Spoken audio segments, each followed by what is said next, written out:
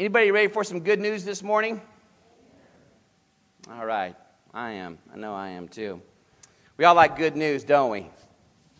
It's encouraging to us, isn't it? It encourages us in what we're doing, gives us hope for the future. You know, with that encouragement and that hope, it livens up what we're doing right now. Gives us renewed energy for the work that we're doing now. So I've got a little bit of good news, just a little story, kind of related to something I shared last week. Does anybody else have any good news they want to share? I'm not going to put anybody on the spot, but if you had something, I didn't want to miss it. No? All right. I shared last week that in our Little League coaching of a local team, you know, I really felt burden of the Lord that especially my example was not very special. Wasn't very different for the Lord's sake. And it really hit me hard last week, and I even mentioned it to the saints here. And I thought, Lord, that's got to change for your sake. That just isn't right. That just isn't right. We ought to be different for you. We shouldn't be the same as everybody else. The way I respond to things, the way I handle things on the field, you got all these little 9, 10, and 12-year-olds doing exactly the opposite of what you showed them 5,000 times in practice. You know, it's easy to become like anyone else. And that's not what Jesus has done for me and what he wants to see out of my life. So I got some feedback on this last game from the umpire of all people. You know, because I'm a manager, he's the umpire. You know, cats, dogs, doesn't necessarily go together. But I made it a real intent for myself to be different for the Lord's sake. And through a third party, and the umpire speaking to it, he said, you know what, your guys' coaching is exactly the opposite. It's like night and day to those guys over there.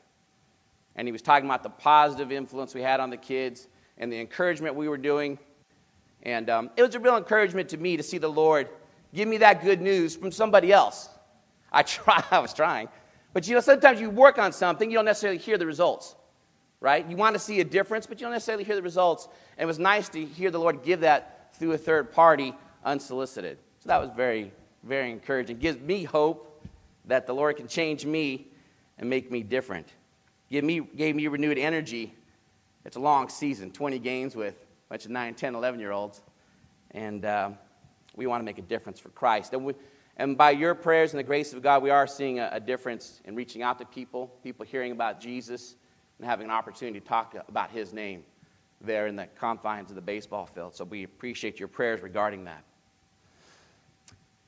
We want to look at the best news. Not just good news, but the best news ever. But before we can look at the best news, what often happens before you hear good news? You got to hear the bad news. You got bad news you got to cover first. You got to talk about the bad news. And from the outward appearances, from the physical observations, this bad news looks like the worst news ever. Looks like the worst news ever. But later, we're going to see, not by the outward appearances, but by the spiritual realities, that even those worst of situations can be the best things ever. Okay, let's turn to Luke 23. Your Bibles, your bookmarks should just be falling naturally to there. Continuing our study in Luke. I mentioned we got it on a couple of screens. Luke 23, beginning in verse 26.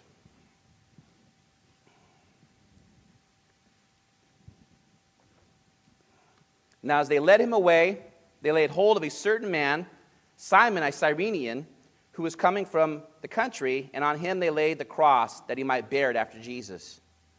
And a great multitude of the people followed him, and women who also mourned and lamented him. But Jesus, turning to them, said, Daughters of Jerusalem, do not weep for me, but weep for yourselves and for your children. For indeed the days are coming in which they will say, Blessed are the barren, wombs that never bore, and breasts which never nursed. Then they will begin to say to the mountains, Fall on us, and the hills, cover us. For if they do these things in the green wood, what will be done in the dry? There were also two others, criminals, led with him to be put to death. And when they had come to the place called Calvary, there they crucified him. And the criminals, one on the right hand and the other on the left. Then Jesus said, Father, forgive them, for they know not what they do. And they divided his garments and cast lots. And the people stood looking on. But even the rulers with them sneered, saying, He saved others. Let him save himself, if he is the Christ, the chosen of God. The soldiers also mocked him, coming and offering him sour wine, saying, If you are the king of the Jews, save yourself. And an inscription also was written over him in letters of Greek, Latin, and Hebrew. This is the King of the Jews.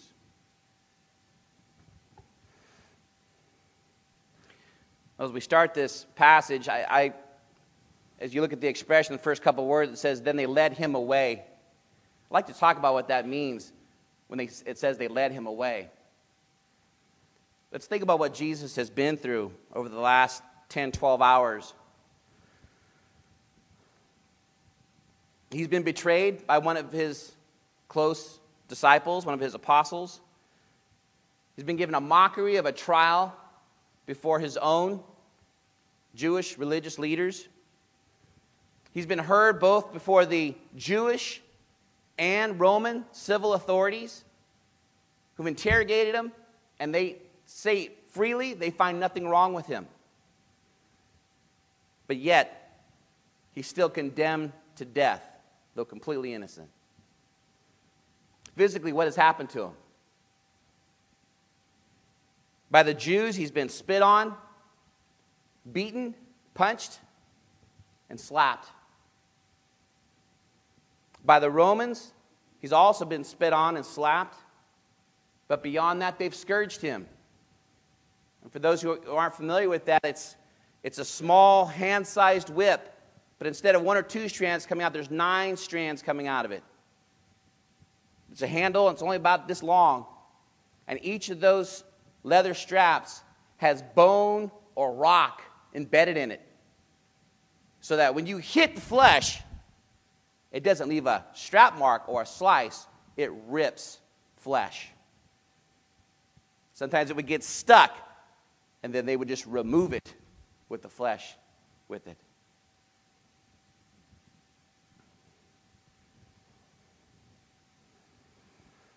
Some people died just of the scourging. My understanding it was 40 stripes by Roman soldiers. Besides the scourging, they also weaved a crown of thorns for his head.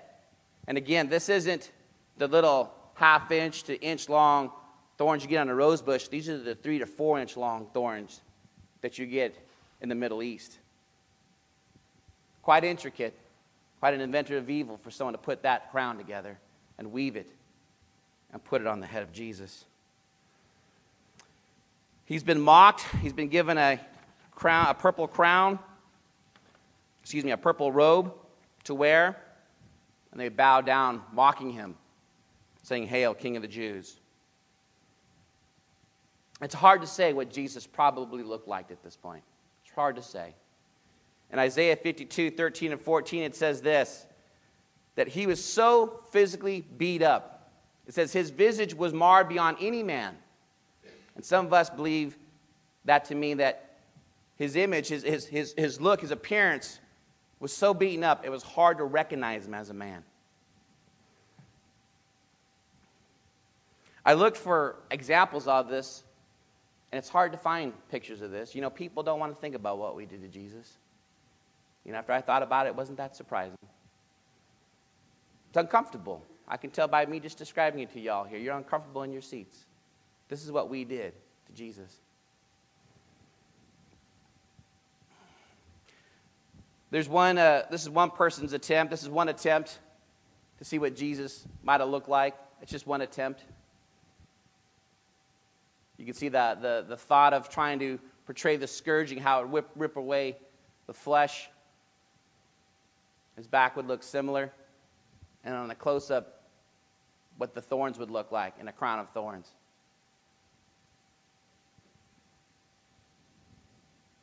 I can't tell you if that's exactly what he looked like, but I would say it was something close.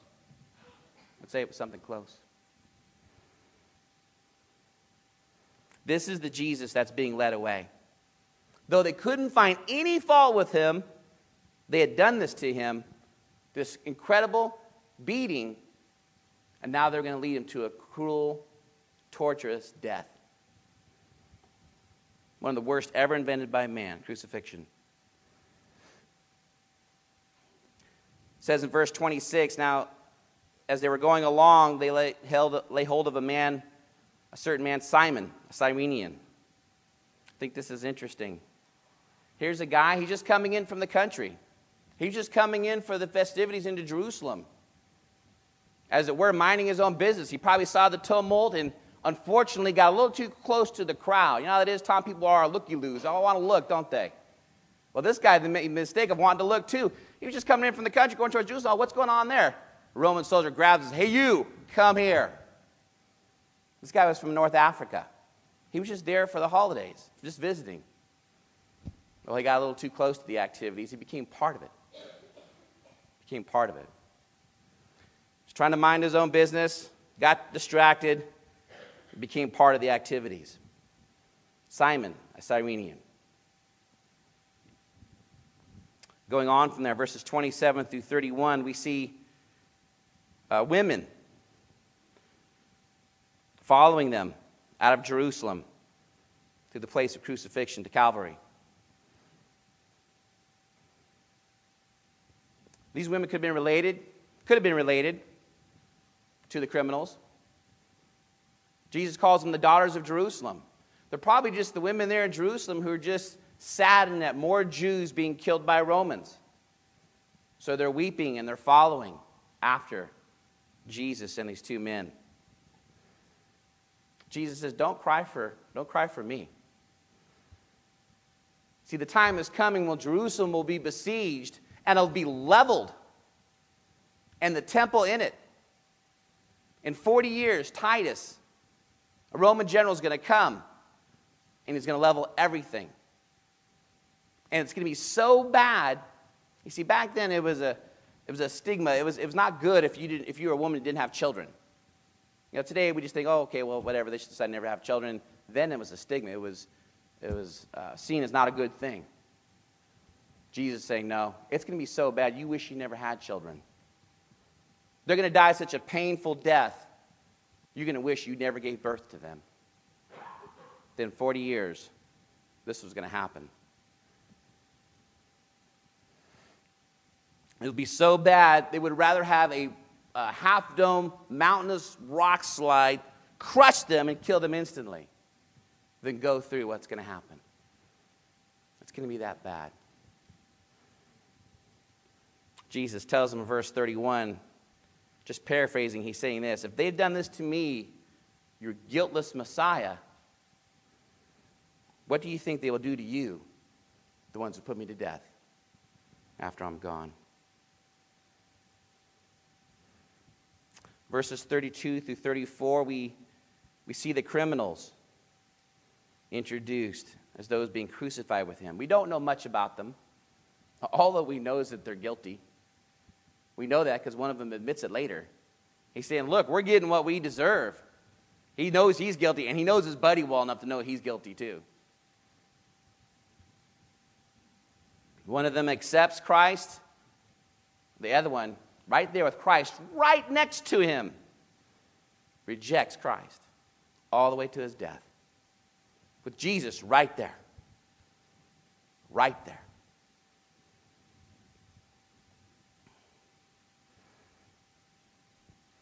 It's interesting, the scripture doesn't go into a lot of detail about the crucifixion. I think it's for a simple reason. I think there's one reason why it doesn't go into a lot of details. It's because when Luke was writing, if you said crucifixion, okay, done. We know what you're talking about, Luke. Many, if not all, of his audience knew exactly what crucifixion was like.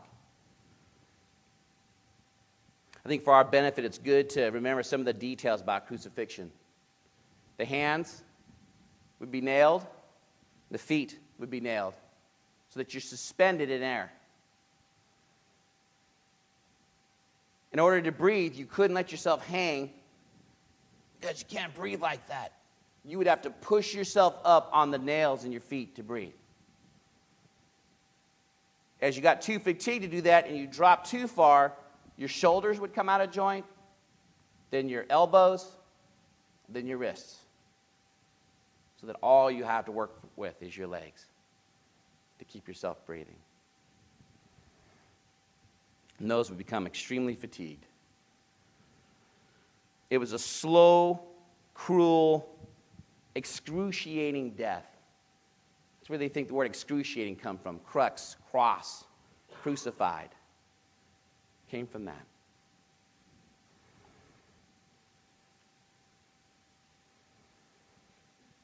Could take days to kill someone like that.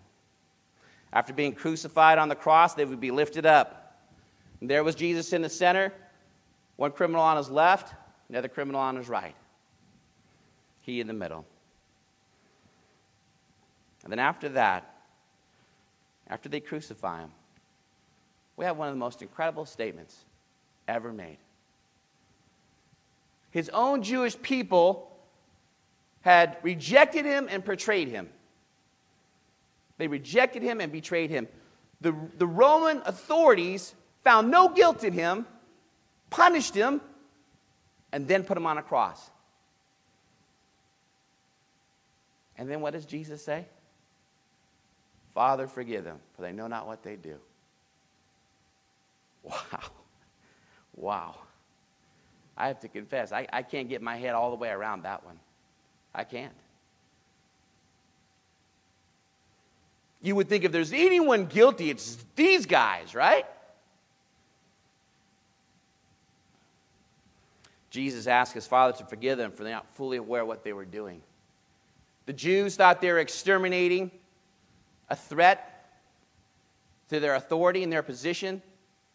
The Romans thought they were removing an irritation to their rule because his relationship with the religious leaders was causing a problem. None of them really knew what was going on. None of them really knew.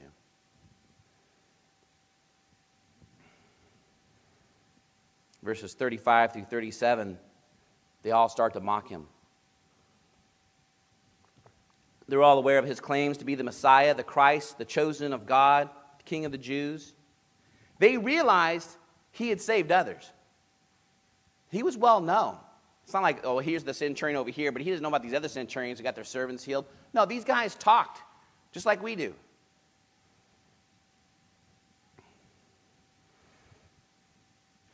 They realized he had saved others. He had healed people from their physical ailments.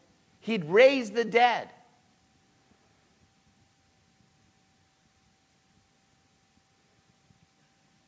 Now they see him on the cross. The Jewish rulers, along with the Roman soldiers, are mocking him. Come on. You're the king of the Jews. If you're the Messiah, you're the Christ, save yourself. Come down from the cross.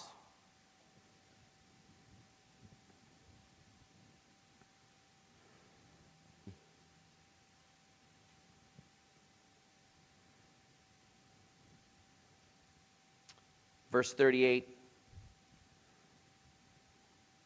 There's an inscription given to him. You know, when you go outside of Jerusalem, where they would put these places of crucifixion, they would put them on a prominent hill as you go in and out of Jerusalem. The Roman authorities would do that strategically, you see, because they want you to see, you're Jewish, we're Roman, we're in charge. Pax Romana, Roman peace. We will have peace. And this is what happens if you're not peaceful. You will obey the laws. If not, you will get Roman justice. And that was the extreme form of Roman justice. That was the top end. It was crucifixion. And if you were the worst of criminals, you got a special plaque above your head saying who you were and your horrible crime.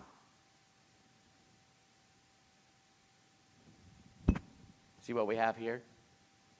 Who do we have?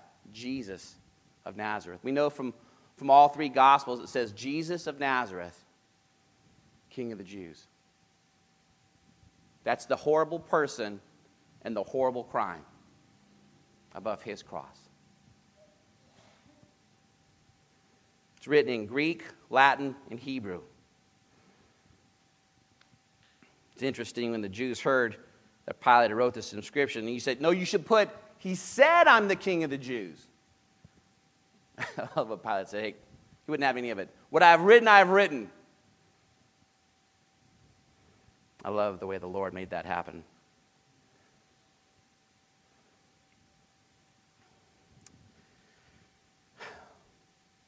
Well, this concludes how far we're going to go into the account of the crucifixion, the Gospel of Luke today. We'll pick it up next week.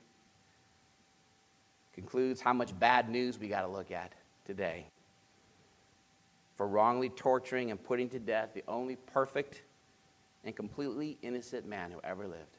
That's what we did. Now I'll ask it again. Anybody ready for some good news? Now for some good news. I'd like to work this passage backwards from where we just finished off. Let's work this passage backwards from where we just finished off and go back to the front of the passage. But we'll start here. And again, we're going to get some good news. And don't get me wrong. All the bad news is there. That's there. We're completely responsible as people. That was us. And a lot of us would like to think, well, if I was there, I'd have been different. Well, it would be nice to think that way. But we're going to see that we're all the same. We're all the same. Thankfully, the good news isn't based on the physical observations of what we just saw. The good news is based on what God was doing in spite of us through Christ on the cross. That inscription, Jesus of Nazareth, the King of the Jews. Well, for those of us who know Jesus, he's a lot more than just Jesus of Nazareth, King of the Jews, isn't he? Who is he? He's the Son of God. He's God the Son. I like the way Paul put it in 2 Corinthians 5. He said, I used to look at Jesus according to the outward appearance. I don't look at him that way any longer. Jesus meant so much more to him than he had in the past, because now he knew him for who he really was. Who else is Jesus? We know because of his obedience to the Father from Philippians 2, we see that he has a different name than he had before.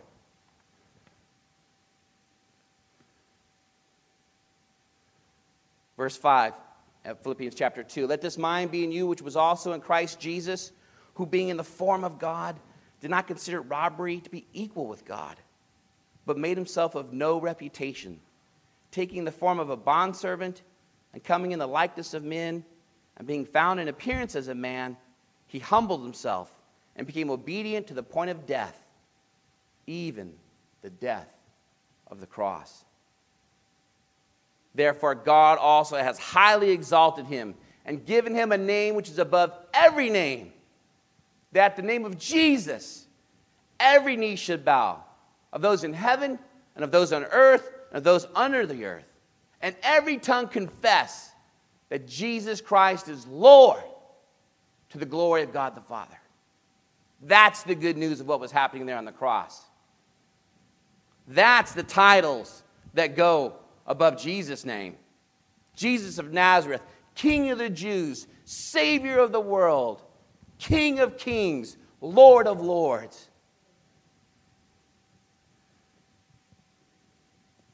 This was the perfect time. This was just the right time that Jesus had to come and lay down his life.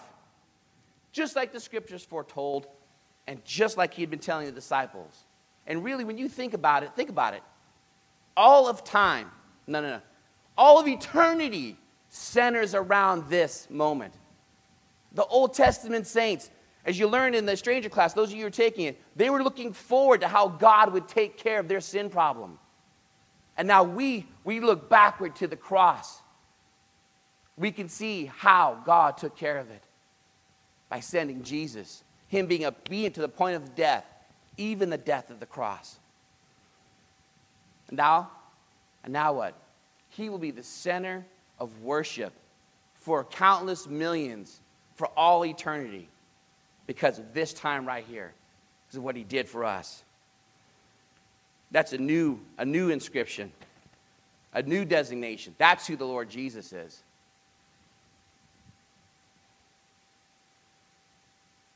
Going backwards, let's look at the mocking that they did. They mocked him. You know, people have always mocked God. Isn't it? It's just incredible. You know that heartbeat inside you right now? Your lungs breathing in and out? Those are all gifts from him. You're just borrowing them. He's graciously giving them to you. He gives us everything that we have and own, and then we mock him and are unthankful. That's absolutely incredible. Absolutely incredible. Today, those who read the Bible and go to church, they're seen as being foolish and blind and old-fashioned and brainwashed. You ever get that? Oh, you've just been brainwashed. You know what? You talk to enough people, you go around right along with Tom, or you look on the news, or just go out and be in the public for a long. People need some brains washed. You know? They really do. We need our brains washed. They're messed up. I won't tell you what happened with the police showing up and the news thing down here at the elementary school down the street as they took a teacher away and all the counts against him. Just another horrible situation. We get involved in people's lives and we see how they treat each other and their kids and we go, wow, yeah, I'm glad to be brainwashed with the right thing. With the right thing.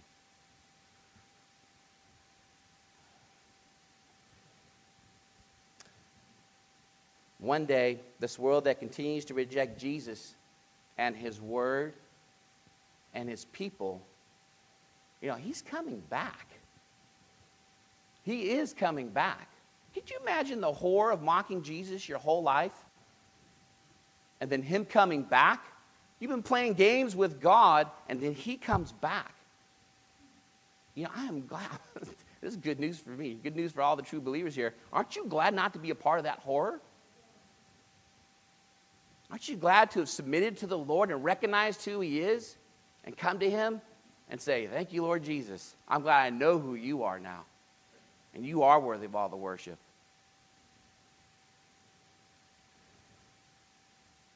All those who responded to Jesus by faith, who gave up their mocking, truly submitted to him as Lord, they'll be justified. They'll be shown as being true. The right ones who made the right decision. You know, it's for a short while, you know, it actually is a good thing to suffer persecution for Christ's sake. The Bible promises it. It says, all those who live godly in Christ Jesus will suffer persecution. If you don't have a little bit of persecution, it's like taking your temperature. I came home and Stacy says, oh yeah, that child's been well. I said, oh really? Hey, go take your temperature. Came back 102. I felt him. He felt fine. Well, I don't know what happened, but we stuck the temperature in. Stuck the thermometer in. It showed a fever, right? She knows I'm real big on data. She wants to do it by her hand. I want the data, right? Stick this thermometer in. Have you suffered persecution for Christ's sake? Have you been mocked? Have you been made fun of? Well, no one's saying it's easy, and it doesn't feel good. But Jesus said you should walk away from that jumping for joy and rejoicing. Okay? Because he said, now you're following me. That's how they treated me. That's how they're going to treat you.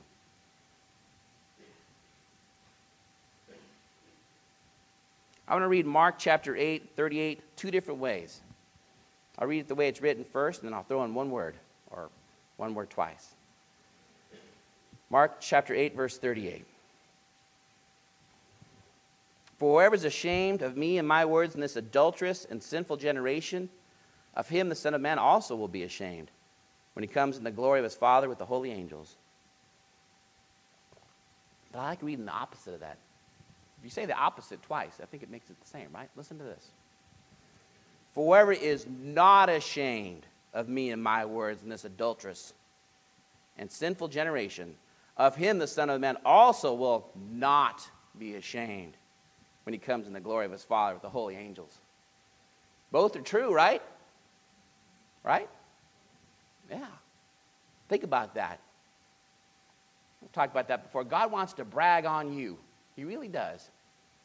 Jesus wants to present you to the Father. This one suffered for my name's sake. I'm not going to be ashamed of you. You suffered for my name's sake. That's good news right there. You're suffering for Christ. You're in the bonus. You're doing a great job. More good news. That's in mocking. You can get good news out of mocking. How can you, only with Jesus can you get good news out of mocking. Good news. Why couldn't Jesus save himself? Couldn't Jesus save himself? What did he tell Peter? Peter, put away your sword. I got 12 legions of angels. They wipe the whole world out in the night. They would be gone. Why couldn't Jesus save himself? What's the good news in that? You know what I call this part? I call it the secret of the cross. But it's not a secret. And for all of you who've grown up in church, and maybe you don't fully think you understand what it means to know Jesus, pay attention. Because it's really not a secret. But it's a part that a lot of people are missing who grew up in the church. It doesn't click with them. Those of you who just took the stranger class, this was clearly explained to you. You guys had your last class today, is that right? Good. We saw this when Jesus was in the Garden of Gethsemane. When he cried out to the Father, if there's any other way, let this cup pass from me. But the heavens were silent. There's no other way. Why couldn't Jesus save himself? What's the answer? Only death is the payment for sin. You can't ask God for forgiveness. He can't forgive you. Jesus couldn't go around saying, oh, I forgive you, I forgive you, I forgive you. He did say it to one man. The man was let down by his friends. He saw their faith. They let him down through the roof, paralytic man. He says, when he saw their faith, he said, son, your sins are forgiven you. He did say it, and he could say it because of what he was going to do. God just can't forgive your sins just because you ask him. He can't. Sin demands death. There's a payment for sin. Since the beginning. God said, the day you eat of that tree of the knowledge of good and evil, what? You shall surely die. For the soul who sins, he shall die. For the wages of sin is, we just covered most of the Bible right there. Genesis to Romans. Revelation 20, second death.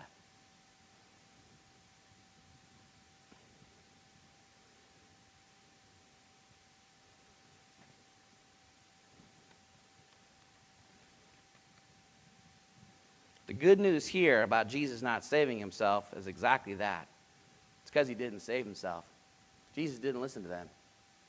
He didn't save himself.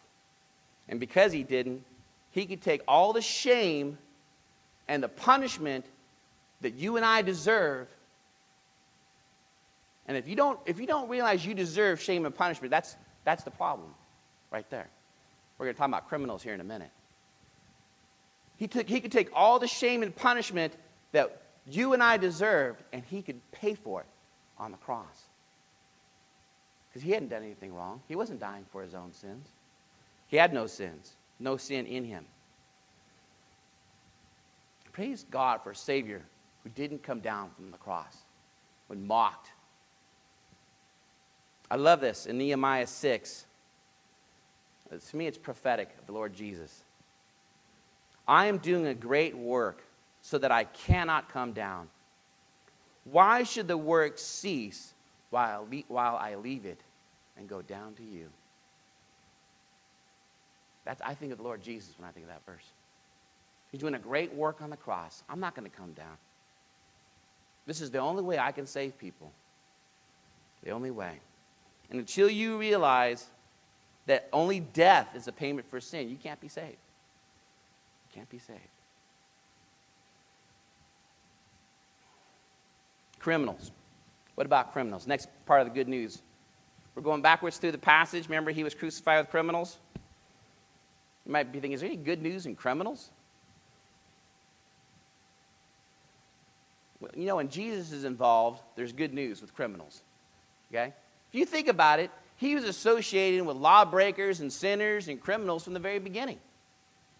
When he first shows up on the scene, what does he attend? He attends a baptism of repentance. People coming forth, talking about their sins.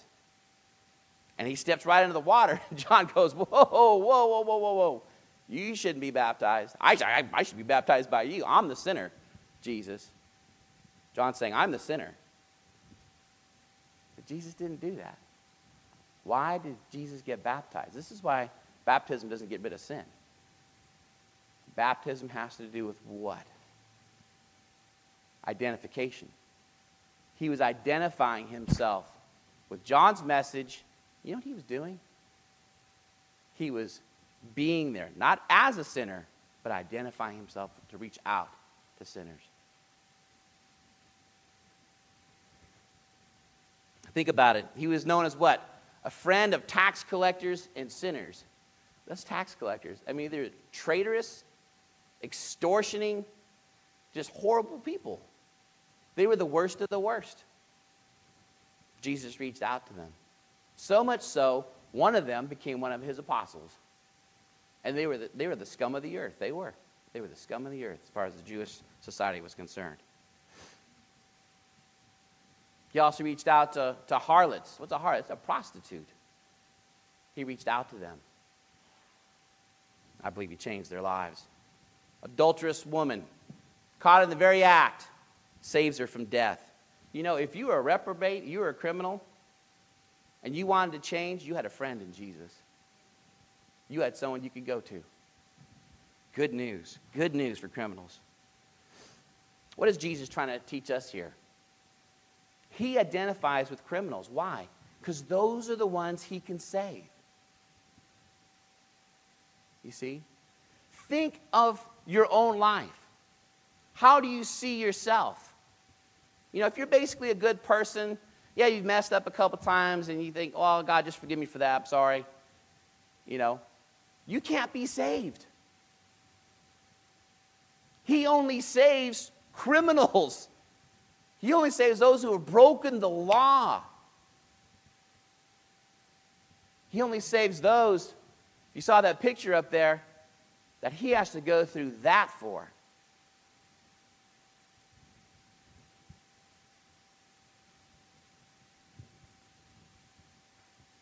To me, that's the other secret, and it's not a big secret.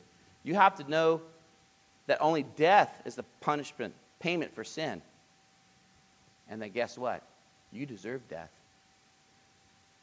So if you're here this morning and you're wondering why you don't appreciate Jesus that much, you're wondering why certain things just don't mean so much to you. You know, prayer's kind of, I'll read the Bible every once in a while, and I didn't quite make the breaking of bread to worship Jesus. You got a problem there. You really don't realize who you are before him. I tell you, when that criminal who deserves the death penalty has a substitute jump in the way for him, what does he do? Literally, he worships that guy. Wow. He took my place. That's what I deserved.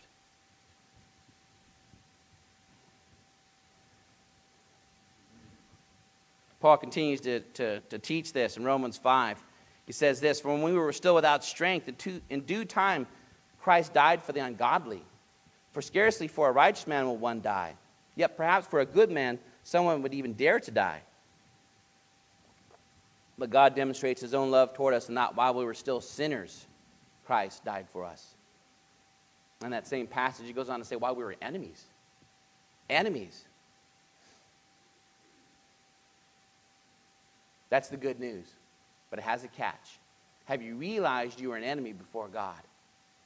And realizing you're an enemy, and I remember doing this. I said, you know, Lord, I don't know if I ever really realized I deserve to go to hell. I'm that criminal. I put all the Bible and the study books away. I got on my face, on my carpet, my nose in the carpet. I said, Lord, I don't know if I've ever really recognized that or not, but I'm recognizing it now. I'm applying those verses to me. I'm the ungodly. I'm the sinner. I'm the criminal.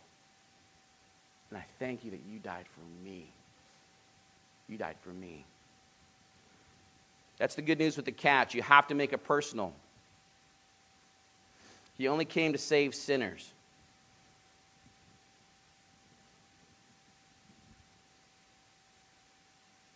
I tell you this morning, don't play a religious game. Don't play a religious game. Don't go to church. Don't read your Bible. Play a religious game. Have a personal relationship with Jesus where you know he took your place. And because he did, what does that mean to you now? He means the world to you. He just means the world to you. He's your only savior from slavery to sin, your only hope for heaven. A new life, a life with meaning, a life with purpose, and hope in the future. I tell you, if you're just getting up every day and you're just a bill-paying robot, man, that's a sad life. It gets old. It gets old. But when you can get up every morning because you know you have a personal relationship with Jesus because he saved you for the criminal that you are against him, and you can say, Lord, I'm yours. What do you want me to do today? I tell you, any job gets interesting. Even mine. Any job. Because it's all about him, not about me.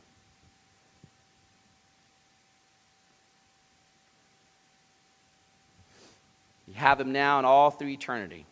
Praise the Lord. Well, time escapes us. We can't talk about that they didn't know what they were doing.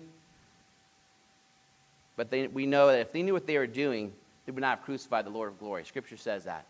If they knew what they were doing, they would not have crucified the Lord. Why would the rulers of this age help crucify the Lord of glory and save mankind? I love this. I got to read this verse to you. The end of Colossians 2, verse 15. Having disarmed principalities and powers, he made a public spectacle of them, triumphing over them in it. Really, none of them knew what they were doing. God was in control the whole time.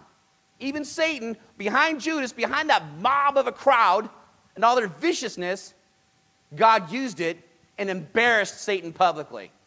I love that. That's good news. Even the worst that Satan has, God uses it for his glory. Praise the Lord. But we're going to close with our last guy here. All the way back up to Simon. Remember the guy was just walking in. He made that looky-loo mistake. He looked in. He got brought into the situation. Right? Got brought into the situation. Can there be any good news for Simon being interrupted and stopped on his way? Absolutely. Because think about it. You have the opportunity now, Simon, just like Simon did, the opportunity to do what? Pick up the cross and follow Jesus.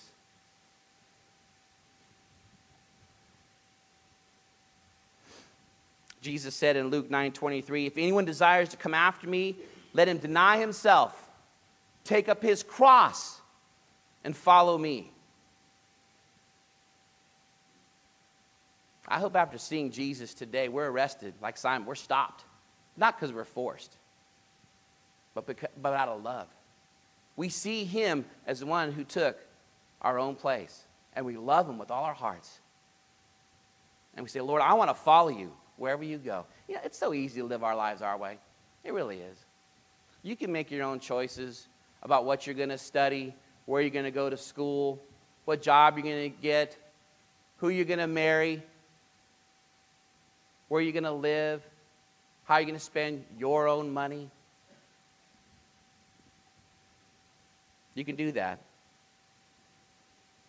But if you want to know how to live for Jesus, just ask yourself this question. And all those major decisions in life, and even just getting up in the morning and seeking God's face first. Lord, before I go out, before I make this decision, help me make this decision in light of the cross of Christ, in the light of what you did for me. I just don't want to live my life every day my way. I want to really be thinking about you, Lord Jesus, today, right now, in all these ways, in the important decisions, and just every day waking up, living a life for Jesus. That's what he said. Take up his cross daily and follow me.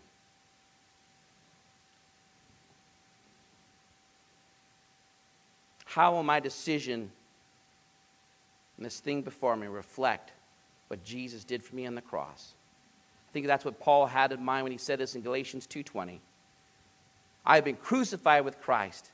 It is no longer I who live, but Christ lives in me. And the life which I now live in the flesh, I live by the faith in the Son of God, who loved me and gave himself for me.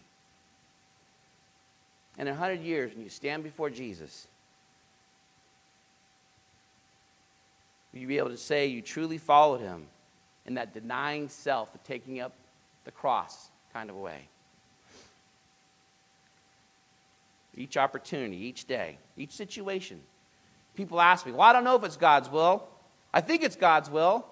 Oftentimes it means I want it to be God's will. Just ask yourself, is this denying myself, taking up the cross and following Jesus?